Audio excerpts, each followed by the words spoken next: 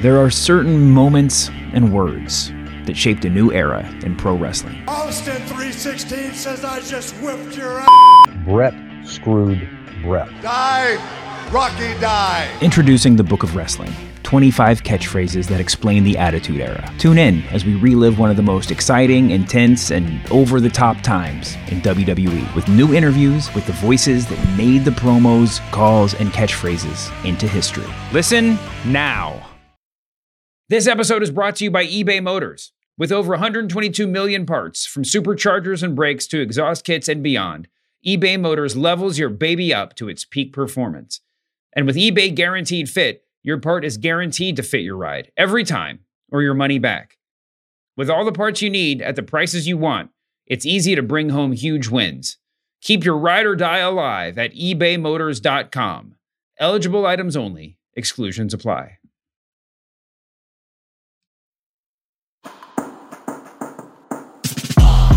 Oh, salutations. We are back with another rendition of the MackMania Podcast. Listen, this is week 2 without Chocolate Captain Planet. The walls are crumbling all around us. It's getting dark. It's getting bleak. And we don't know what we're going to do with our lives. However, it's like when you got somebody send you a lifeline, you think you about to drown, and all of a sudden some hand reaches down and pulls you out of the abyss. And that hand is Jonathan Karma, here to save the day in the midnight hour. Brother, sister, brother. What's going on, Flowbo boys? What's Jack up? Farmer, Jonathan Karma, and myself, Evan T. Mack, in the building. Guys, thank you for joining us. Thank you for listening. Thank you for partaking in a little bit of MackMania Podcast. Flowbeetle.com. What's up, man? What's going on, man? You was in Alaska. I don't know if you was in Juneau. I don't know if you was in Kodiak. Did you run into Evan's worst nightmare, the Kodiak Bear? Or were you up in Anchorage? Where were you at up in Alaska? How many brothers are in Alaska for real? Did you get a head count? A lot more than I thought. Before Flobo got there or after Flobo got there? I thought it was going to be white as snow, bro, but it's actually a diverse city. I hear it is. I hear it. All jokes aside. I hear it's very diverse. And, I was there for a comedy festival, Before You Die Comedy Festival, got the slang jokes on the stage, really for the first true time since the pandemic, and so much love up there, man. So much nature, too. So much love up there in Alaska, man. And the sun set at 9 p.m., so my whole sense of time was all messed up. It's a beautiful thing, though. Truly, I've heard good things about it as far as peacefulness and the nature and the picturesque and that screensaver type place. I love places where you go and it looks like a screensaver. You know what I mean? I hear Alaska looks like a screensaver. Oh, absolutely. And I'm kind of sad I came back a day early because the Saturday night where Wrestle Pro Alaska was having their super show. No way. So like Johnny Curtis, the Fandango, and Heath were in my hotel just chilling and checking in. Yeah, wrestling cannot be avoided, man. It's a global thing. See how we tied in wrestling with comedy? You see what I'm saying? And it's one of those things. It's so crazy that you say that, though. And I know I think I realized I just dated myself when I said screensaver. Yes, children, back in the day when you was on a computer, you know, like there was this thing that happened when you were on a computer when computers were just getting on and popping, where you could set like a screensaver to different like destinations, and they would like automatically in like a Rolodex would just go over different destinations. I don't know if you young whippersnappers know about screensavers anymore, but I just sounded like I was 97 years old. Yeah, if you haven't sat and waited for something to hit the perfect corner bouncing around on your screen, you haven't lived. You don't know nothing about that. Y'all know nothing about that ball bouncing around, that 3D ball. 3D ball, hoping it hits the perfect corner, and it never does. Oh, Kermit's like, what are y'all talking about, Grandpa? I was like, don't do that. I can relate. I can definitely relate to that one. We might as well be talking about like rolling big circles down the street with a stick or my parents did that back in the day. Oh, it's crazy. So it's I'm not. I wasn't done yet. Flowbeetle.com. I still wanted to get into your experience and what was it like? You know, I know you practiced the craft, and it was during the pandemic where you kind of didn't get to get on that stage, and you took it to a different city, you took it to a different place, you took it to literally to me like a place that you put it like this. Let me tell y'all something that's on my bucket list that everyone thinks I'm crazy. There's only one person that thinks I'm crazy. There's only one person that doesn't think I'm crazy because it's my wife, and she knows because she knows that she said this once. She's like, oh, he's gonna actually do this. He just has to get the means to do it. Like one of my bucket list things is doing things that black people don't do normally. You see what I'm saying? Whenever I Jack's like, what are you talking about? This could be dangerous. How did this turn into a race thing? I'm just let you know when I tell you what it is, you're gonna be like, yeah, it ain't too many brothers that do that. Okay. So is that why you bought the bagpipes? Let me tell you. So like one of my things is that I've always wanted to do and I will do is like I want to sled the Iditarod. That's what I want to do. Okay, yeah. Did you hear what I said? And yeah. Now, this process is much more ridiculous than you think it is because I was like actually looking into what I would have to do to even come close to sledding the Iditarod. Yeah. Now, the hardest part ain't even getting the dogs, which is very hard to do. I got to get the damn dogs. But the hardest part, you actually got to qualify for the Iditarod. You actually got to train for this. You actually got to know what you're doing. I've been studying this for almost 10 years. I kid you not. Yeah. 10 years studying to take my black behind to the sled the Iditarod. This is like Cool Runnings, man. You're gonna be from like LA. But you gotta give me some credit here. Wouldn't that be dope if you heard one day if I was like at my 45th birthday, I sled the Iditarod. Heidi's like, do not do that. Yeah, I would have seen 6'5", 240 Evan Mac be like, mush, y'all. Oh, we got mush. It's the dogs are gonna be like, bro, what are you doing? I can't pull you, man. I would love to see Evan do all the work to get there. He flies up there, steps outside, and goes, damn, it's cold. And he goes back inside. I didn't tell me it was cold. That is like my biggest fear. No, but seriously, that's like all my bucket list, but I'm getting old up there in age. So every time I think of like Alaska or cold or things like that, I get excited because I'm like, it's gonna happen. And y'all gonna be like, yo, this dude really sled the Iditarod. I ain't say I'm gonna finish. Right. Got sponsored now, It's y'all. so much longer than people think it is. But anyways, but talk to me about that, man. And what was it like? What was the atmosphere like? And I know it's, comedy is different for different places, different venues, but what was that like? So I'm so glad you asked that because I know a lot of people are listening now going like, what's that have to do with wrestling? Well, to me, it really was my Thunderdome era, right? I was still writing jokes, but I was performing to a screen and I didn't really know people were laughing to make me feel good or because they couldn't do anything else. Like you're in a bar, you're in a club, you have to really get your performance down pat to make sure you have the confidence in saying it. Because if you waver, a crowd will know that. So going in there, I was a little nervous. My first show admittedly wasn't that good by my standard. People loved it, but by my standard, I go, I could do so much more. But coming back the second time, seeing everything click, I go, I understand why comedy is so important, especially now where everyone doesn't really know what's happening in the news every day. Having a little bit of levity is always good. Describe your comedy to a person listening. So I always say I'm like a late night talk show host. Right? I'm a suggestive. I'm a little bit of an old soul. I grew up in the 90s, but I didn't have cable, so my references are from the 70s. And hands down, rolling Matlock and what's happening now, which are 90s and 80s. But basically, it's a mix of that. Just a celebration of television. That's how I was raised. Beautiful thing, brother. Literally, man, I hold what you do in high regard. I hold that kind of stuff in high regard. I think it's the hardest form of art. Just getting up there and bearing your soul to people you don't know. I think it's very difficult.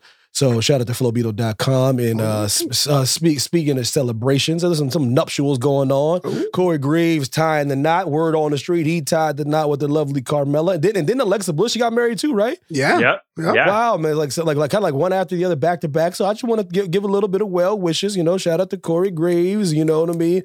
And shout out to Alexa Bliss getting married. Love is a beautiful thing. I got two guys on here that they DJ weddings. They've been around weddings. Jack Farmer knows a thing or two about weddings. Things about beautiful ceremonies. So you know what I mean. It ties into the show. You know what I mean. Give a little love to the nuptials. Yeah, I've been to one or two weddings over the course of It's like 500. Yeah, I've literally been to about 500 weddings at this point. But I tweeted about this. I would love to do like a wrestling wedding podcast where I interview these people about their weddings. These wrestlers, no one would care because that's such a weird Venn diagram of people that would be interested. But yeah, congratulations to them. I saw a picture of Carmella's dress, which looked absolutely stunning. And I saw Alexa Bliss had NSYNC at her wedding, which seems like that must have been a blast as well. So it looks like everyone had a great time. Everyone had a fun celebration. I always say that's the most important part about a wedding. Did you have fun? Well, let me ask you a question, Jack. It's someone who DJs weddings. If you were to get married, would you do a group like NSYNC? Or would you get a DJ as well for your? That's a good question. I would do the DJ because with the bands or with the groups, I think they're super fun, but they are. I feel like they sometimes become the show. And they do. It becomes the I'm at the so-and-so concert instead of I'm at the wedding. Okay, there you so go. that's why I'm a DJ fan. Plus, Yeah, I'm yeah. a DJ, and you support what Put supports yourself you. over, brother. Put yourself over, brother. Why the hell would you go put over a live band? You DJ. Right, Put yeah. your samples like a heel. That's me. That's There's a whole lot of takeaways, man. Flobo doing comedy. Jack doing what is Evan's gonna sled the Iditarod in the year 2032. I think it's gonna happen if I actually set a date, man. Like for real. Like I was trying to find excuses to not do it, but do it. You know, I was kind of talking myself out of it. Then I was like, the dogs are probably gonna cost the most. I got to raise them from pups. And I was like, that was like my reason. That was like my reasoning because you know they're supposed to work with you. And then sure enough, I Googled. It was like, oh no, you can rent dogs. I was like, oh crap. You can rent dogs? Yeah, you can rent sled dogs for like these kind of races. I'm like, crap. I have no excuse now. What will you be using this dog for? Oh, the Iditarod. So do you want the insurance? Yes, I do. Yes, They're like, are you waiting for somebody? I'm like, no, I'm actually in the race. I'm like, but you're black. They're just Hey, like, Lobel, I'm just gonna ignore that because I'm making history today, baby. I'd like to imagine your sled though is like a fully enclosed one. It's almost like some evil villain where you've got like this couch in the back. Dr. Robotnik, baby. Exhaust pipes. Yo, shout out to Sonic 2, though. That movie was flames. Oh, I But wanted to listen, see, but it was sold out around town. It is literally one of the most fun movies I've ever seen in my entire don't life. tell me I that. swear, No. I was smiling the entire film. It's hilarious. It's adorable. Better than the first one. Easter eggs for all real Sega Sonic fans. Listen, man. Listen, I know we ain't getting sponsored by Paramount, but let me tell y'all, they knocked it out of the park, brother. I'm serious. Okay, I was so entertained, man. Like Spider-Man made me cry. Like this movie entertained me from start to finish. Shout out to Sonic. Duh. Isn't it somewhat poetic that it feels like everything locked down after the first Sonic, and now it feels like everything's opening back up with the release of the second Sonic? Oh, it's so the good. last will be It's a song for lockdown it's so on good. Valentine's Guys, Day. I'm telling you, man, watch Sonic 2 if you're listening to your boy. It's so fun, such a fun ride.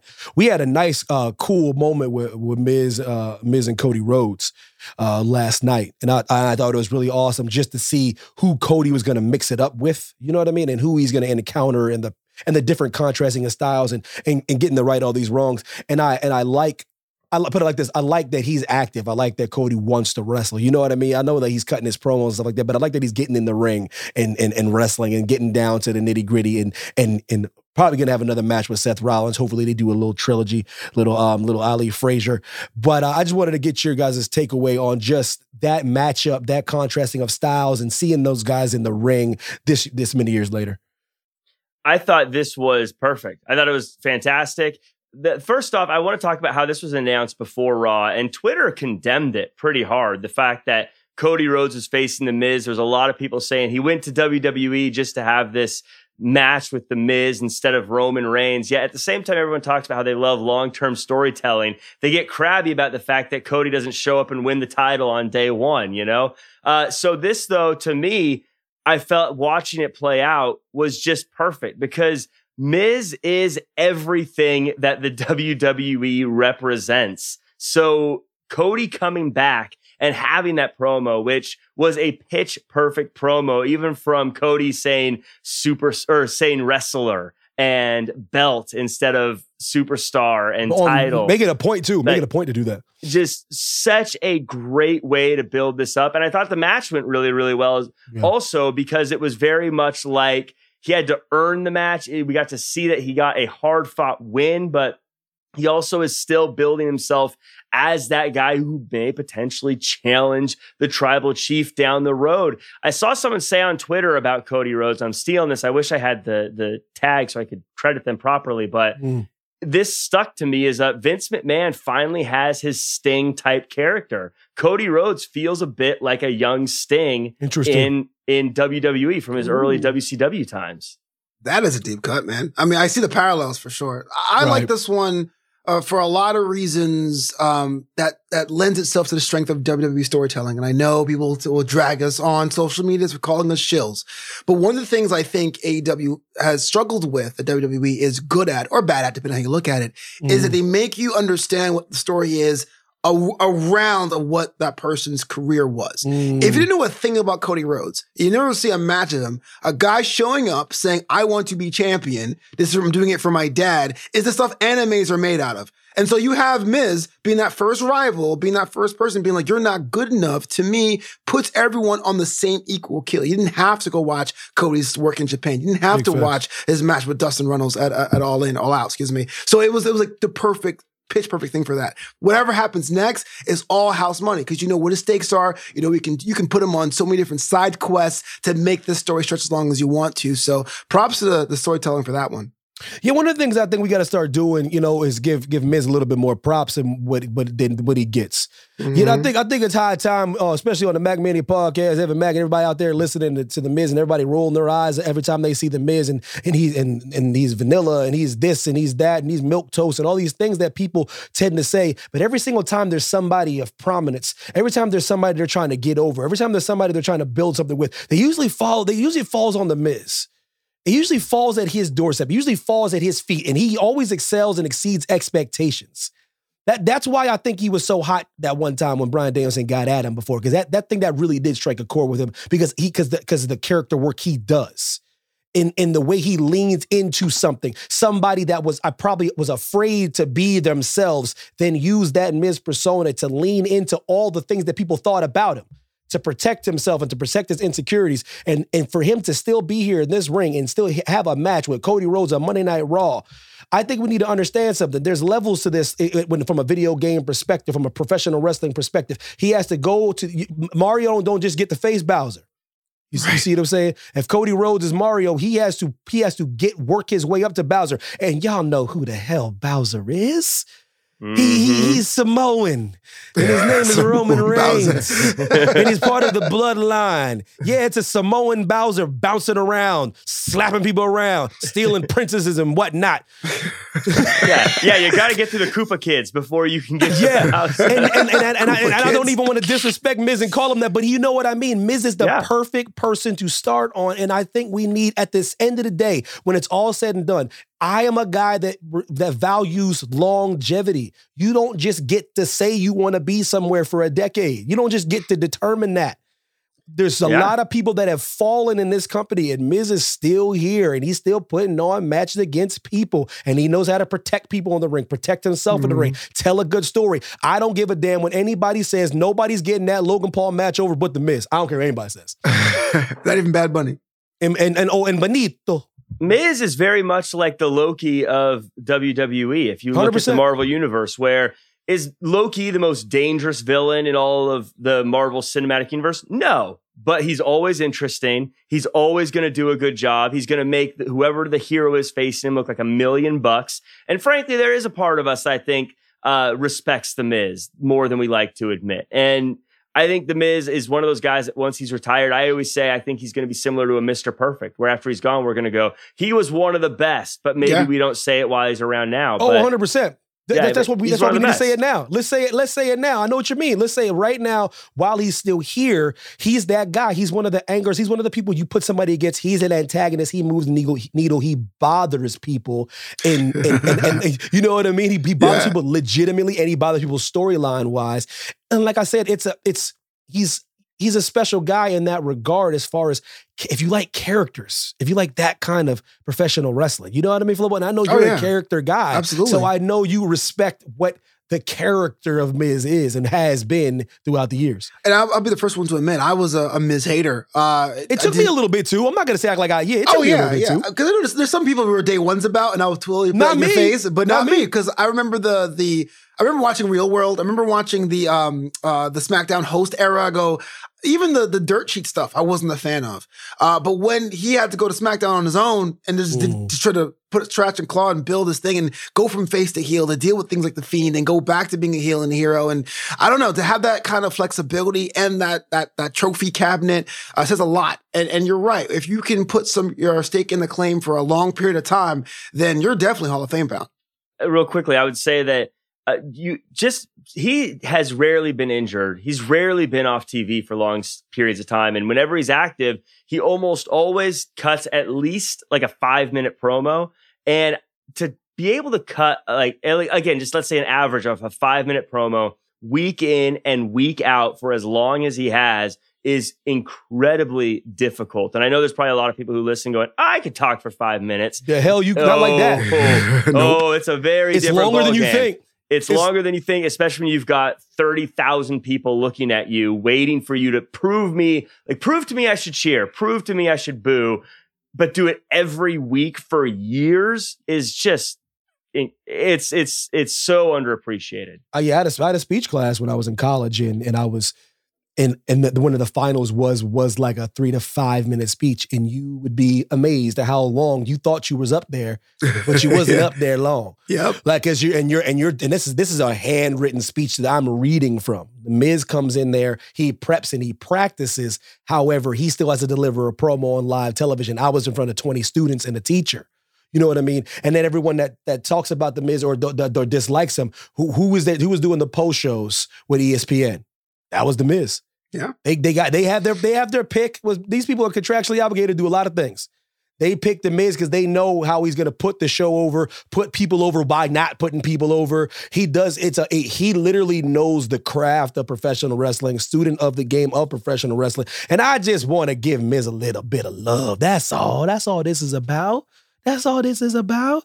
But Kern, what are your thoughts, man, on this? I was putting him over, brother. Yeah, all this Miz talk. I was putting him over, brother. It's funny. The Miz. So obviously, I'm younger than you guys. So the Miz, when he won his first world title, hey, that's not shade. That's not even shade. Like, when he won his first world title, it was before I was born. Because what I was about to say was when he won his first world title, I was like 12. I want to say. I think that was the first heel that I legit like. Real life hated. Like real life, I was like that run with Michael Cole saying vintage all the time and shit like that. Like I hated the Miz all the way up until that where he main evented WrestleMania. I was like, that is a waste of a spot. And then nearly a decade later when he cashes in, I couldn't have been more overjoyed. And I was honestly hoping that they were finding a way to still sneak him in to that main event scene, because it's just like he's been around for so long that you have to respect his work as a heel. I think as a 12-year-old, it's impossible to respect it because he's so good at what he does that you just naturally just have that hate turned on. But, you know, the older I've gotten as a wrestling fan, you just respect the nuances of being that guy that is ready to be hated week in and week out and find new ways to do that. You know, like he's been around so long that the fans respect him and he still gets that boo no matter what. You know what I mean? The only time he's gotten cheered recently was when he, turned on Logan Paul. But that's Skull Crusher finale. Logan popped. And that's because Logan Paul is somehow a bigger heel than him. But other than that, man, the Miz is awesome. The heels. You guys? I'm assuming you saw the what's it called? Villains episode. WWE on Evil. Yeah, that was amazing. I love that episode as well. That's the one that, because if you didn't understand the Miz or appreciate the Miz, that episode of WWE Evil will maybe turn your eyes a little bit just how his journey and his come up and how people even in the back were against him. You know what I mean? And he still persevered. And like I said, so shout out to the Miz for going against Cody on Monday Night Raw, kind of giving his first match back on Raw was against the Miz. So many things on his own. And I told you, on the low, man, the only 2-time Grand Slam champion in the history of the company. Won them all. Mm-hmm. That is Twice. He ran it back. There is something to be said about that. My goodness. Yep. Lord have mercy. That's some trust they put in. That's first ballot Hall of Famer Miz we talking about. This episode is brought to you by eBay Motors. Passion, drive, and patience. The formula for winning championships is also what keeps your ride or die alive. eBay Motors has everything you need to maintain your vehicle and level it up to peak performance. Superchargers, roof racks, exhaust kits, LED highlights, and more. Whether you're into speed, power, or style, eBay Motors has you covered. With over 122 million parts for your number one ride or die, you'll always find exactly what you're looking for. And with eBay Guaranteed Fit, your part is guaranteed to fit your ride every time or your money back.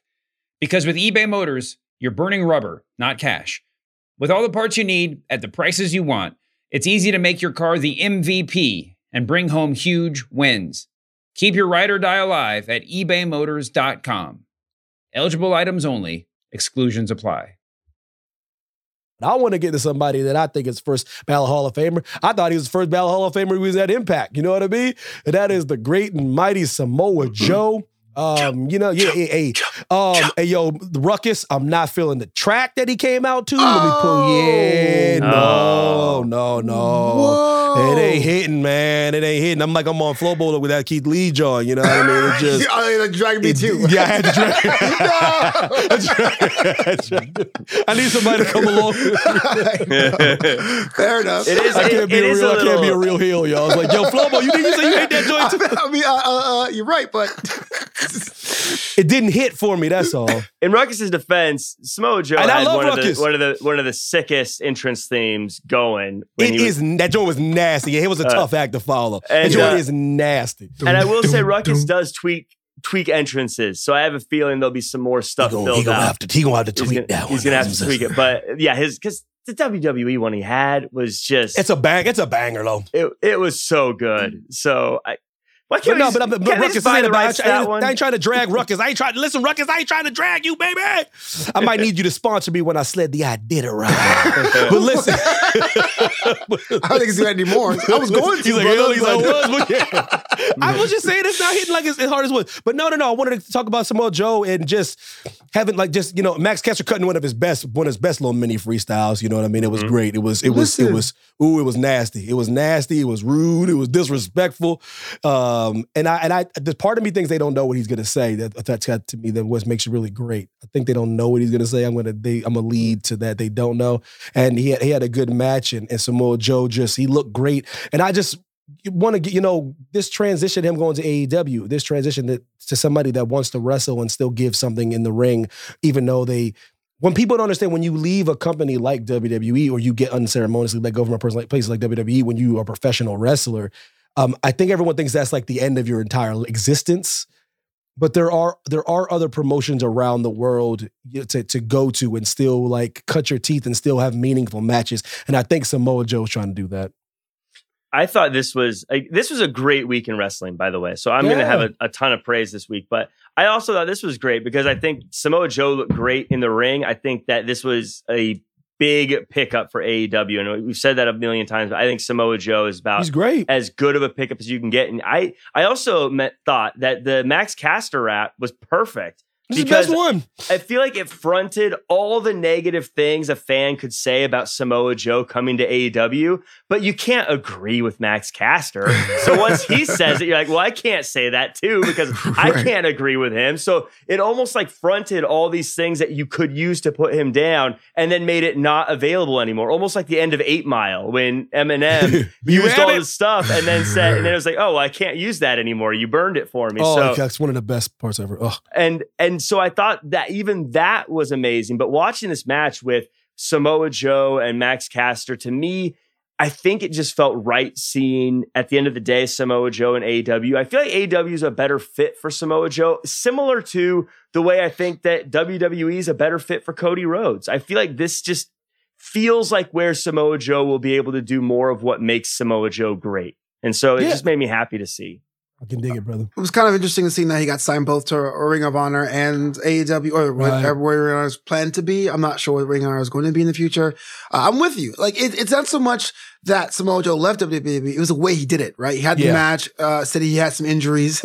I've been informed I have injuries. It was the quote. I was like, uh-oh. I was like, okay. I was informed. It was weird. And then he got let go. And so it was interesting to have that little bit of that reprise, having a chance to wrestle on that brand. But thankfully, Samoa Joe got to the flagship pretty much on the back half of his career. So I don't think he had that same struggle a lot of younger talent has where it's like, oh man, I dedicated everything to the PC. What's next? Samoa Joe pretty much had the savvy, has been on the microphone ace for a long time to go, okay, what's next for my career? So even if it doesn't amount to a title run here in AEW, which would be a shame if it doesn't, or even ROH, I'd be ashamed if it doesn't. I think this is all house money for Samoa Joe. Yeah, I can dig it. Kurt, what are your thoughts on this Samoa Joe as a whole? Do you see them doing some long-term booking where he gets a title? Does he need a title? What?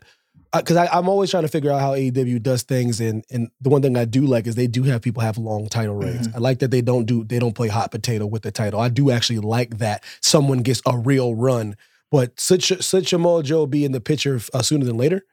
Yeah, I was actually gonna ask you guys, like, what is his ceiling gonna be at AEW? Just because it's like they've brought in, they're consistently bringing in more and more talent that is, known to the audience already, that has, this following and this background before they even get there. That I personally don't see him being in the world title picture, but I could be wrong, just because it's like they have so many people, but he's also Samoa Joe, and he's also the type of guy that, like, you give him the microphone and he can make you believe anything quickly. You know what I mean? So I don't know. What do you guys think? What do you think his ceiling is in the company?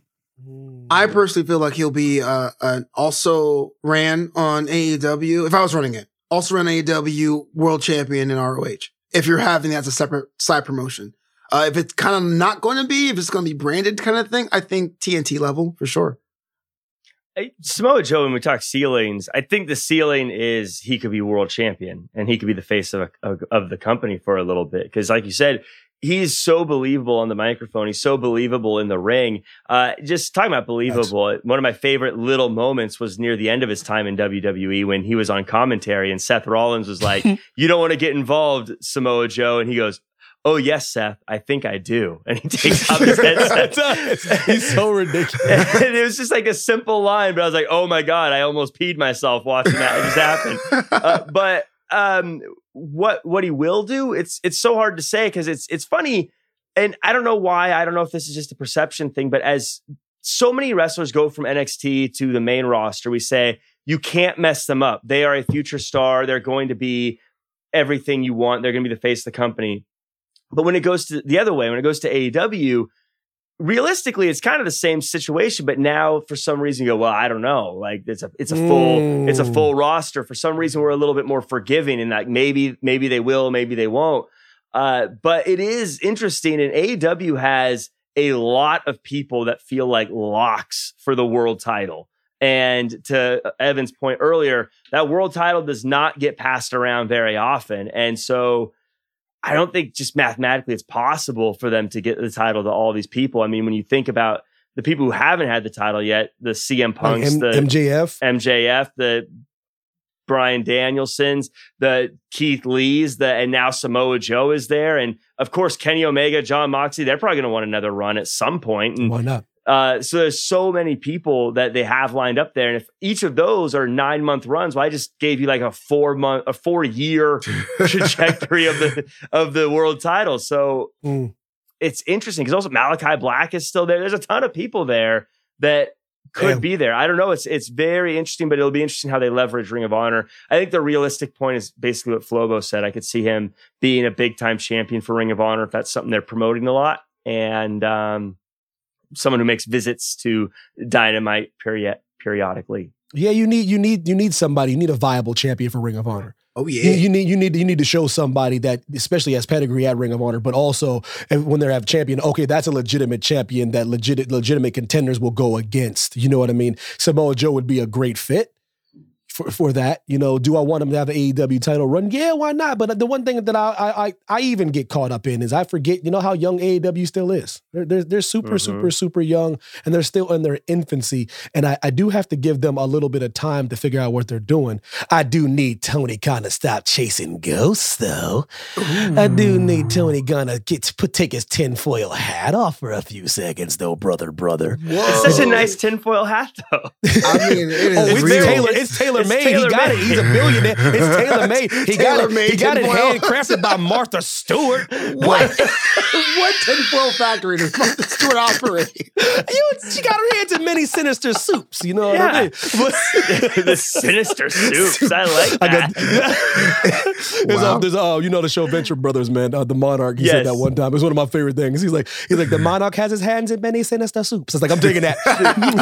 The Venture Brothers is one of the most underappreciated great cartoons. You better believe it. Listen, we getting sidetracked, but because I grew up on Johnny Quest. So if you grew up on Johnny Quest and you watch the Venture Brothers, it is the most disrespectful and respectful homage to that show.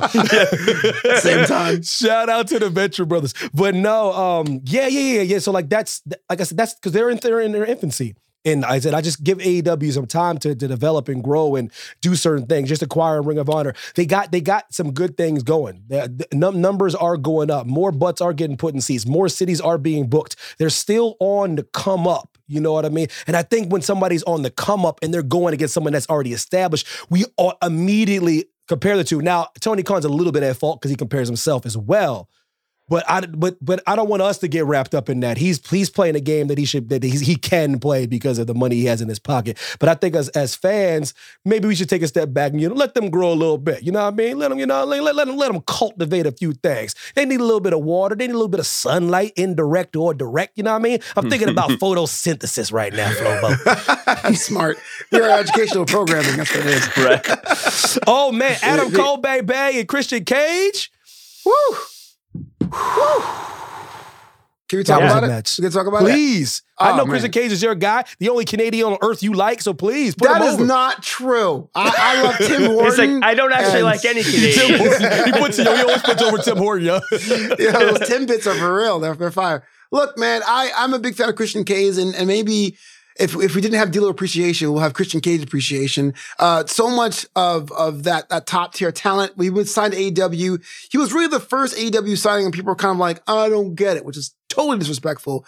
But the match we got, they were like that. I don't know why. The match we got was pretty cool, man, and it felt like the right guys at the wrong time. The match itself was great. We could talk about the match and how great it was, but I felt after, what was it? All Out? All Full Gear? What was it? After Adam Cole debuted last year, I felt like that match should have been more frequent right after that one. So I had to wait 6 months for it. So to me, I was kind of like salty about it, being a Christian Cage fan, but what we got right here is top tier. And the fact that Christian Cage can go at any point in time tells you how good he is and how he's the first ballot Hall of Famer when he's actually done. Clearly he can still go, man. Good Lord. You can't just lace him up and go against Adam Cole and put on a 20-minute banger. Yeah. Not everybody can just roll out of bed and do that.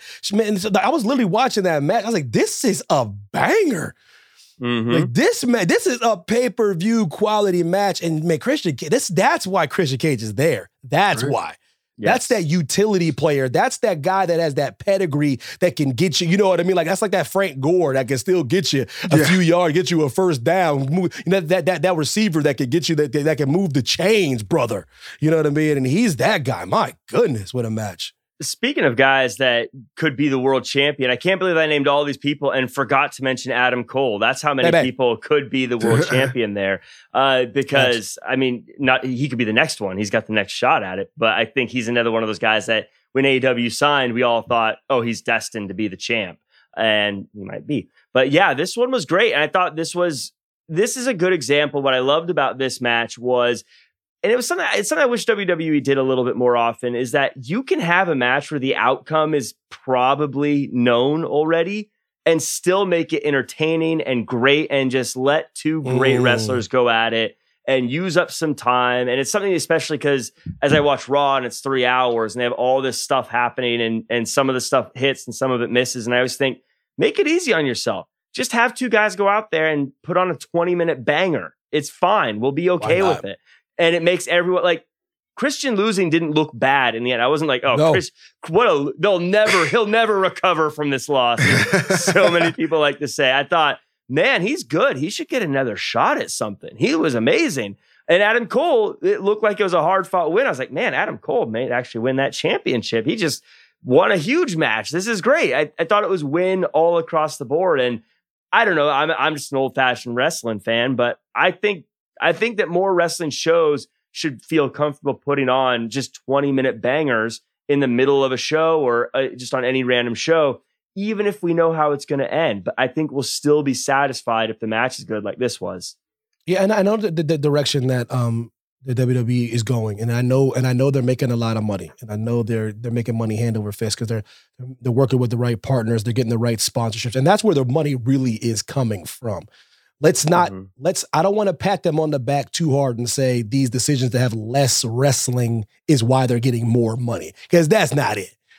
They went a very smart route with the lessening, the Attitude Era type stuff. They're partnering with the right people. They're on the forefront of social media. They made the Peacock deal. So this is why the money's coming in, and this is why Mr. Khan we're in the position that he's in. But I'm not going to sit here and act like it's not because of the less wrestling. Because I can make the case they can do all that and still have wrestling and they would still be making money. I can, you know what I mean? Right. So I think they kind of lean on, you see, this is why we do this. We don't need this.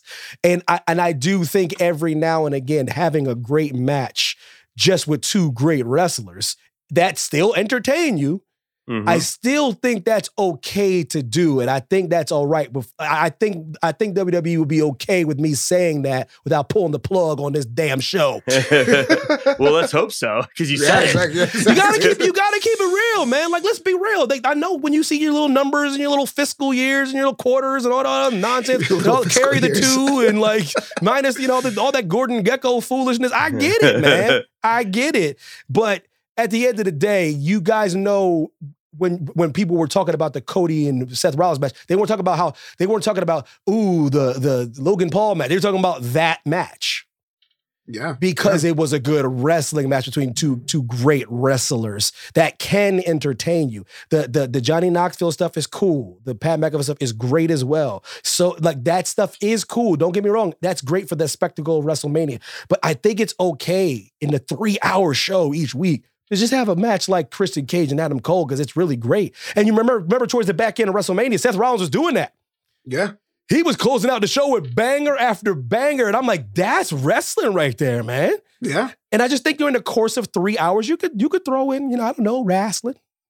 Yeah. And it's still, because so many people are talking about the Seth Rollins-Cody match. We all knew Cody was going to win that match, but they still put on a great match. Still exciting. I think that, yeah, if you're trying to plan a 3-hour show of Raw, why not have Angel Garza go out there and have an Intercontinental title shot or a U.S. title shot, and him and Finn Balor go at it for 20 minutes and tear the house down, and Finn Balor retains. You're still going to go, wow, Angel Garza was pretty darn good. Maybe we should see more of him. I'm with you guys, but I have to offer a counterpoint because I would do my job. But like, you look at a couple of weeks ago, they had the tag team triple threat or 4-way. That was like 25 minutes. And that was like over 3 commercial breaks. And people were kind of like, well, that's kind of a long match. Back in the days when Finn Balor was on Raw the first time before his injury, before he went to NXT, he was a guy in that 20-minute segment, had 3-segment matches. And there was a bit of a, hey man, slow it up. It's way too long. We want quicker matches. And I feel like no one was really satisfied or happy there. You're making a good point, brother. I'm playing devil's advocate and just speaking to something that I was noticing when I know things are going really well, but I'm just saying, don't say it's because y'all going away from wrestling, because that's crazy to me. I would offer the counterpoint to Flobo's counterpoint too. I think a lot of times counterpoint for the counterpoint. And do-si-do. We have I think a lot of the matches that you talk about there, the ones that people get frustrated about, are the ones that ended up ending in shenanigans anyways, instead of a clear-cut winner. Because I think that's when people get frustrated, when you have a 3-segment match and then it ends with so-and-so runs down and just interferes and it's a DQ, or the match gets thrown out, or Damian Priest turns off all the lights and we just go to commercial break. Yeah. I cannot in good conscience put that on the rundown of the MackMania podcast because I'm way too in my feelings to do this. And I love me some Damian Priest. Yeah. I love that Puerto Rican superstar. And I was going to be all hyperbolic and throw it up on the rundown and get all in my feelings like Drake. And I was like, let me cool it. Let me cool it. Let me not be like Aubrey Graham. Let me reset. Let me take a week. Let me see how things develop. So I do not throw the Archer of Infamy under the bus. Well, it's the edge effect. That's all I'm saying. I'm just going to wait. I mean, it's hard to argue. I'm just going to wait and see. I will say everything about... Oh, no, go ahead, Kerm. I have a question for y'all. Do you feel like the whole like superstitious type of figures like that, I guess with this Edge run, it's like more of a cult, but still the ability to cut the lights out and end a match in the middle of it, Do you think that has a place in today's like modern wrestling? Like I think in the Performance Center, it worked a little bit with like The Fiend and you were able to do more cinematic matches. But are we just at a point where it's like wrestling we're too rooted in reality and everybody's on the dirt sheets, all that. And everybody knows it's fake, but to the point of trying to bring in like these supernatural aspects to live crowds, are we just past that point in 2022? Yeah. Carm, that's a damn good question, brother. And this is what bothers me about the dirt sheets. And this is what bothers me about fans that are on social media spoiling everything or figuring out where wrestlers live and rolling up into their crib and trying to take them out the crib. Things like that bother me because they got a little too into the product. The reason why I say celebrities were great back in the day is they were mysterious. You didn't get to just roll up on like a Tom Cruise, you know what I mean? And you didn't get to know what Tom Cruise is doing. Now all these celebrities they're tweeting about where they're going, what they do, how they are, and it's kind of destroyed the illusion of what they are. Now, the same thing for professional wrestling. We started getting the word that kayfabe was dead and yada, yada, yada. But there was still some kind of element of that. But then as social media took over and people started breaking that wall down even more, it became less and less of a thing. But to answer your question, I do think there's a place for it if they're just targeting the young kids, you know what I mean? Because the young kids still have that belief. We're the ones that are all jaded and weird and roll our eyes when we see like Rey Mysterio will lose his eyeball and then get his eyeball back. You know what I mean? We the ones that act like that. But so I'm gonna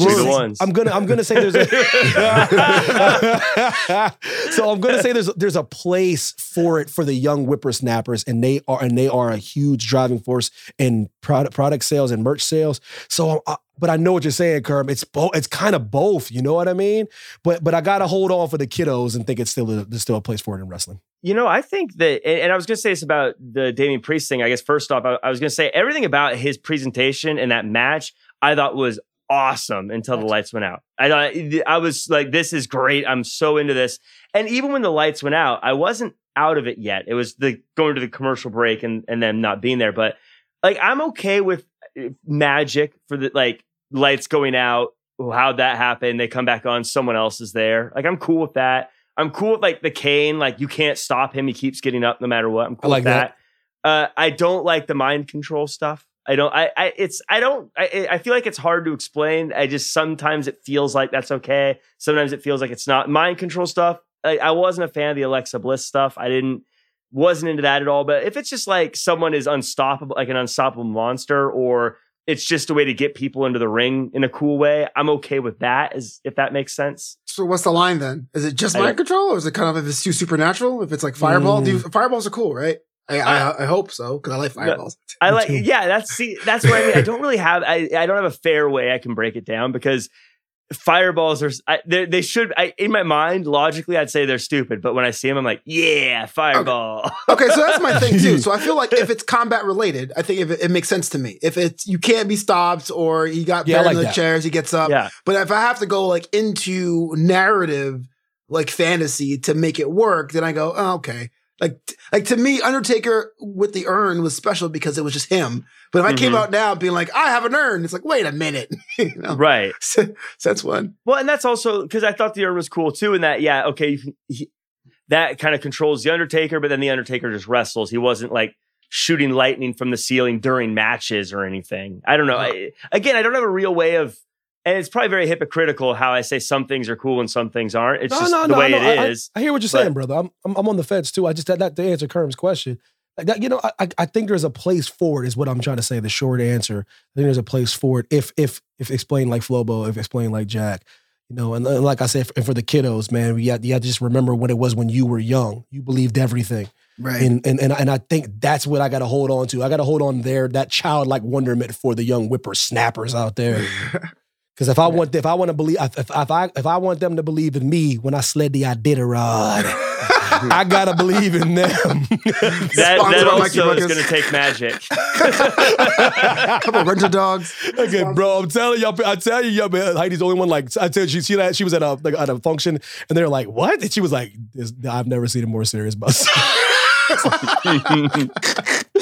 like, it's going down, man. I just need the dogs. But you gotta listen, it's so crazy. You know, you gotta qualify for you gotta do 2 races to qualify for that Iditarod, or you got to do one big race to qualify for the Iditarod. So I can't just roll up in the Iditarod. I got to like qualify. I'm like, why I got to work for this?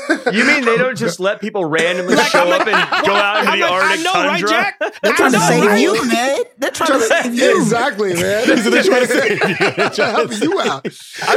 And the one big race is big as hell, and the two small races, they're still big as well. I'm like, what do I do here? I think I should go for the one big race and then weasel my way in the Iditarod. You know, like, just for the sake of people being like, who the hell is this guy? It's worth it, man.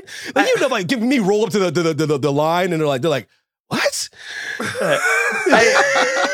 I want to see the Disney movie of this where like the dogs like you can know talk. This would go over, brother. You know it would. It's like a cartoon. The dogs can talk like, we got the biggest, heaviest person we got to carry through the Arctic. Listen, I'm all the others are probably small, and you're this. all jokes aside, I've thought about this more than you think I have. Like, I literally, my biggest worry is like, because I am not as big as a douchebag as people think I am. I actually worry about the dog. I'm like, are they gonna be all right pulling me, man? No. No. Wow. Do not ask Jack if you feel fat anything. No. He's like, you don't even think about this. You got to wear like all the bundle up stuff, so you're gonna be like even heavier. I was like, oh my God, it's true. I'm gonna roll up there a $127, man. I'm telling you. I imagine the sled only goes like a few feet every couple. It's like. And these dogs are like they have to like pull at the same time. But he did it. He did the Iditarod. Think about the whole cartoon would just be like a whole cartoon and movie to be the dogs. It'd be talking amongst themselves like, this dude think he really gonna go 2,000 miles? He gonna go down. Can we get a few extra dogs up here? This is gotta be a Disney movie. Is this a Disney movie with Cuba Gooding Jr.? I feel like it was. Good. Snow Dogs. Snow Dogs. Yeah. Yes, it was. It was a movie with Cuba Gooding Jr. Here goes the thing though. This dream was way before Snow Dogs. I kid you not. This dream was before Snow Dogs. And like I said, I'm not gonna be. These dogs ain't gonna be making a fool out of me. I'm just gonna rent some adorable little pups, and we gonna sled the Iditarod, brother. Yo, Tommaso Ciampa, he's on Raw roster. I just put his name down. I just put Ciampa because I just wanted to put that name down to see when I put Ciampa, what thoughts come to your mind. You know, word association. So Flobo, when I say Ciampa, don't do this. What words come to mind? I just did. A promotion. Now, because if you guys watch our sister show, Drake the Gold, I'm not really the biggest fan of Tommaso Ciampa, but look, here's a guy that got the come up, right? I forget why you're not the biggest. I'll tell you after the show. But Ciampa's on Raw, which is great because, you know, there's someone that I thought was pretty much did everything they could have done in NXT, was one of the stars of NXT 1.0. Raw's a good place for them. I know rumors were swirling that if he got sent to Raw, he was going to retire. He'd love NXT more, but maybe rumors are just that. Now's the chance to have your chance. And people say he's small. He's about as big as Finn Balor, so I don't think he's like as small as everyone says he is. Maybe a good fit for the Blackheart. He's put together too. You know what I mean? Like, this is the thing about, I know the size that these dudes can't grow. Yeah. Like, you know, it's tough for me. But Evan, you 6'5". I go, but I always wasn't 6'5", guys. I hit my growth spurt late. You know what I mean? So I was short for a while. Let's see. These are little fun facts about your boy. I didn't come out the womb 6'5". Like, I was short for a while. Like, right before high school started, I was like 5'7". Mm-hmm. You know what I mean? Like, yeah, and then all of a sudden I just shot up to like 6'4". It was weird, but I was like this. I was a short guy because I was in Alabama and everybody's big there. You know what I mean? So I was like this small guy walking around when I was in school, and like, so I never really thought about height. Seriously, never, because I never thought I'd be a 6-footer. So like I see both sides. I get some type of way, and everyone's like, he's so small. I go, what's he supposed to do? Right? Yeah. Like, he can't grow. Like, Finn can't grow. Adam Cole can't grow. So like, I think the rumor comes from like what people want, right? The Vince in the back wants this, which is obviously not true. I mean, it could be some true, but there's different sizes and shape in wrestling, so it's not a unilateral rule. So everyone says, "Hey, Ciampa can't make it because of X, Y, and Z," but you got the opportunity now in Raw to really show the world that you can. You know, why not? Right. So when I put Ciampa down and you seen that, Jack, what was the thoughts that came to your mind? The first thing that comes to mind is we're still calling him Ciampa. Everyone was joking about how they're going to change his name and give him something different and call him Tommy Champ or something, but they called him Tommaso Ciampa. Now, if I'm a betting man, I'm guessing that Tommaso will probably fall off the name. And one of the other Ciampa. One of them, or something along those lines. But I think he's someone who I think is incredibly talented. I think he can tell an incredible story when given the opportunity. I am a little concerned about how he'll fit into Raw because I've said before, I always feel like you need to go through a silly period if you're going to be on the main roster before they start really using you and taking you seriously. And I've never seen Ciampa, I guess, act silly and then, in that kind of way. Yeah. And so we'll see how that goes. Now, they did pair him with, at least in the debut, with Ezekiel and Kevin Owens, which is kind of a silly situation. That was kind of silly, yeah. I think he seemed fine. I mean, I was a little concerned that his debut had him in the background, but that's how it works. I think he's got all the tools. It's just a matter of whether or not he's going to get the opportunity to show them. Okay. That's definitely a hedging my bets kind of answer. No, you're allowed to be. Listen, I just watched Sonic the Hedgehog. I want everybody. You can hedge everything now. I like hedge everything. No. It was good. It's fine. I'm with you guys. I just wanted to hear your thoughts. And when you see that name, you see it on the roster, what are you thinking? Flobo give me his thoughts. Jack give me his thoughts. And I'm just hoping for somewhere in between. Yeah. You know what I mean? That's all I really hope for. You know what? Because apparently Flobo thinks he's doo-doo, but, he's still... I never said that. I never said doo-doo at all. Look, I believe you said poop emoji. No, I didn't. You're a face of a brand that was a movement. Whether or not you liked NXT or not, it definitely stuck out that, oh my gosh, this is the craft brew or the craft coffee from WWE. So this is fantastic. Here's an opportunity in the main stage to make it happen. I want him to do well. I'm not saying... I know what you're saying. I'm teasing you, but I know exactly I'm just saying. I'll make sure that all the fans who say I hate Edge and Tommaso Ciampa come after me. I just want to make sure that... No, don't come for him about Ciampa. You come for him for Edge. But I know where he's at with Ciampa. Trust me. But yeah, man, I wanted to start a brand new segment on the MackMania Podcast. Might do it every week. Might do it every other week. I call it the Beautiful Arrangement. Karma's gonna cue some beautiful music somewhere in post-production, I'm sure. The Beautiful Arrangement is the segment where we give flowers or props to anything in sports entertainment, guys. So I guess I'm gonna start for myself, and I'm gonna give me some pink tulips for The Miz. And I'm giving pink tulips for The Miz. Nice little beautiful arrangement of pink tulips for The Miz for saying that it's sports entertainment when Cody Rhodes said wrestling. When he said superstars, or when he said superstars instead of wrestlers, I go, that's one of the greatest things The Miz has ever done. Because Cody was going on his rant about wrestlers, and then he's like, superstars. Like when he said that, I said, yo, this is what makes The Miz great, man. So pink tulips for The Miz for correcting Cody by saying superstars. Jack Farmer, the beautiful arrangement is yours, brother. So for the beautiful arrangement, I am giving some big old sunflowers to Omos so that he can hold them and they'll look like regular flowers in his giant hands. But I'm giving them to Omos because now that he's paired with MVP, I feel like something that was missing has finally clicked. He's coming out looking good in that suit, and he's not growling anymore. He's not yelling anymore. When you see him on social media, you can tell this guy is a put together, cool guy. And now I think him being with MVP allows him to do that. And I think he just comes off more congruent, more like a real person. And I thought that even though he didn't say anything, it was one of his best segments in a while. I'm an old school when it comes to big men not having to speak. The Bobby Heatons of the world, the Jimmy Harts of the world, just letting them, the Paul Bearers of the world, way back before they let Undertaker start talking. I like the big man to just sit there quiet and let the manager put him over. I'm cool with that. Almost doesn't need to speak a word. He's just to put people through the mat, 1, 2, 3, and he can ride all the way to the title. Flobito.com, the beautiful arrangement is yours. Just gotta say, man, that segment with MVP almost most compelling television. I was enthralled. Bro, I edge of my seat, man. Yeah, it was great. But for my beautiful arrangement, there's many different shades of roses, but my favorite are orange because they denote congratulations. So orange roses, because pink tulips were taken. Orange roses are going to Toni Storm. We talk about and we praise Cody Rhodes for betting on self. And Toni Storm was on SmackDown, which is arguably the biggest wrestling show in the country with the most viewers, in a program with Charlotte Flair, arguably one of the best ones to ever do it, and says, I want to bet on myself elsewhere. Had a debut, had the heroes welcome over at AEW. The sky's the limit, high ceiling for Toni Storm, so you get those orange roses. Orange roses for Tony Storm, and that leads me to the babyface assassin himself, Kerm. The beautiful arrangement is yours, brother. Before I even name my flower, my official pick, I just want to kind of give a general flowers to just tag team wrestling in general right now. I love what they're doing with the Usos and RK Bro. I like how that's coming together. 2 good tag team matches on Raw last night, but I'm actually going to pick my flower is going to be a Venus flytrap for the Hardy Boys because they live dangerously, man. They live dangerously. More specifically, Jeff Hardy, like he's my favorite wrestler of all time, but like the fact that, he could have been in a program with Roman Reigns, all he had to do was, get drug tested or whatever, go to rehab real quick. And he was like, you know what? I'm gonna bet on myself.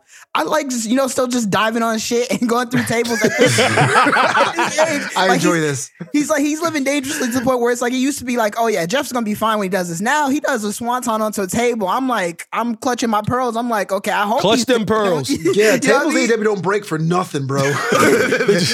They do not break. Listen, man, the Venus fly trap for Jeff Hardy, the Hardy Boys for living dangerously. They living dangerously, man. So you got to give them the flowers, the best represented. I can't think of anything better than that, That was the beautiful arrangement. Hopefully, we can crop that out. We can edit that up and make that tighter because that'd be a dope thing to edit out. Give some flowers to these gentlemen and these gentle ladies. So he talked about it for a second. I'm going to close out with the tag team unification. And you guys cool with the bloodline having all the gold, brother? Yes, 100%. I think this is awesome. I think that this is something that I've always, I understand why you have different titles for different brands, but to me, I've never been a fan. And I know people can talk about how in the past it's not been good when they've had singular titles for both brands or I hear both sides these of that things. argument. But to me, having 2 different world champions, for instance, it feels a little bit like if the NFL had an AFC champ and an NFC champ and then just said, we're done. It's an interesting argument. And then no super, what do you mean they're both the best? You got they're both. But it works in baseball. But you said a World Series, you have you want to know who the best is. If the same governing body is governing both champions, let's see who the best is. Why do we have 2? I want to know who the best one. Now, I don't care if you have secondary titles and things like that, but I feel like for things like the world champion and the tag team champs, you got to have the one. Wow. And I feel like I like this. Again, maybe I'll regret this decision down the road, but for now, I love it. I think it's the right thing to do. So Jack and I typically disagree on this about the brand split and all, because I look at it from the live event standpoint. If I buy a ticket to the show with my theoretical children, I want to see a champ. I want to see a tag team champ at the SmackDown house show, whatever, outside San Diego. So I understand having 2 touring companies that way. But yeah, if you're watching wrestling on TV, you're kind of like, this is kind of redundant. Now, I'm not a fan of the unification outright, but I love the story around it. Having Roman saying, here's your mission. Usos coming in and then getting distracted with a side quest. That makes it fun. And it may be wrapped up by Backlash or maybe a long-term thing. But I think that's a nice story you can get all Sika Thieves into. Yeah, that's pretty much where I'm at. I'm not a unification guy, just because I don't want less titles for these competitors, man. The roster is so deep. If the roster wasn't so deep, you know what I mean, it'd be a different story. That's why I do like the different brands. Like I said, the story around it is dope. That shot with the bloodline and 4, you know what I mean? It was 6 titles. You know what I mean? And they're holding them up. That's a dope shot. That's going to probably be my, shot back, come back to the screensaver. It's going to be my screensaver. You know what I mean? But I know, man, it's tough for me because I know what you guys are both saying. So I'm just going to say I would love to see it as long as they drop it really quick. Because that dude, like I wanted the Undisputed Era to fulfill the prophecy. I needed to see that. I needed to see that. And when I got it, that shot was everything to me. When they actually did it, when they were holding all the gold in NXT, that was a special moment for me. One of my favorite times in NXT. So I don't mind seeing that. You know what I mean? I wouldn't mind seeing that just for a second. And then they drop it. What if they did this? Because this is what I would assume would eventually happen if they kept it unified, is you have the universal unified WWE champion, and then you have the SmackDown champion and the Raw champion, almost like a secondary title A.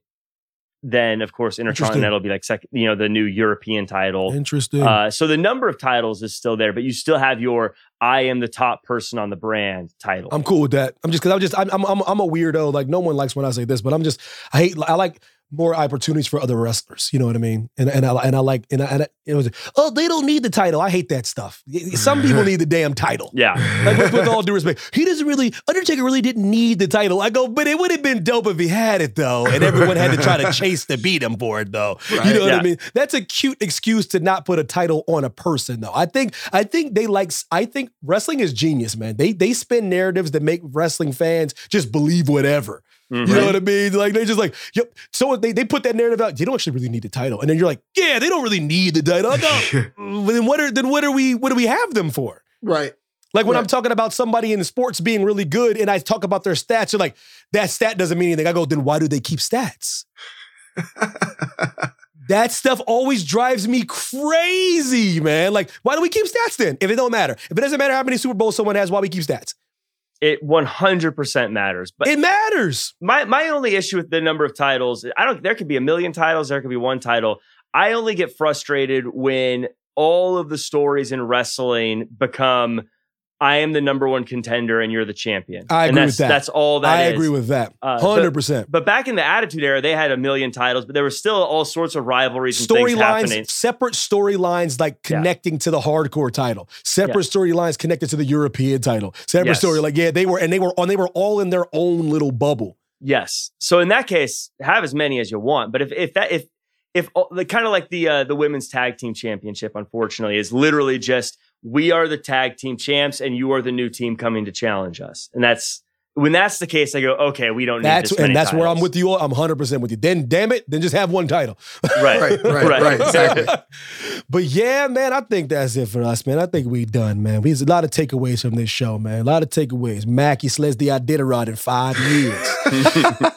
I'm putting it in my Google Calendar to remind you of this, bro. By the way.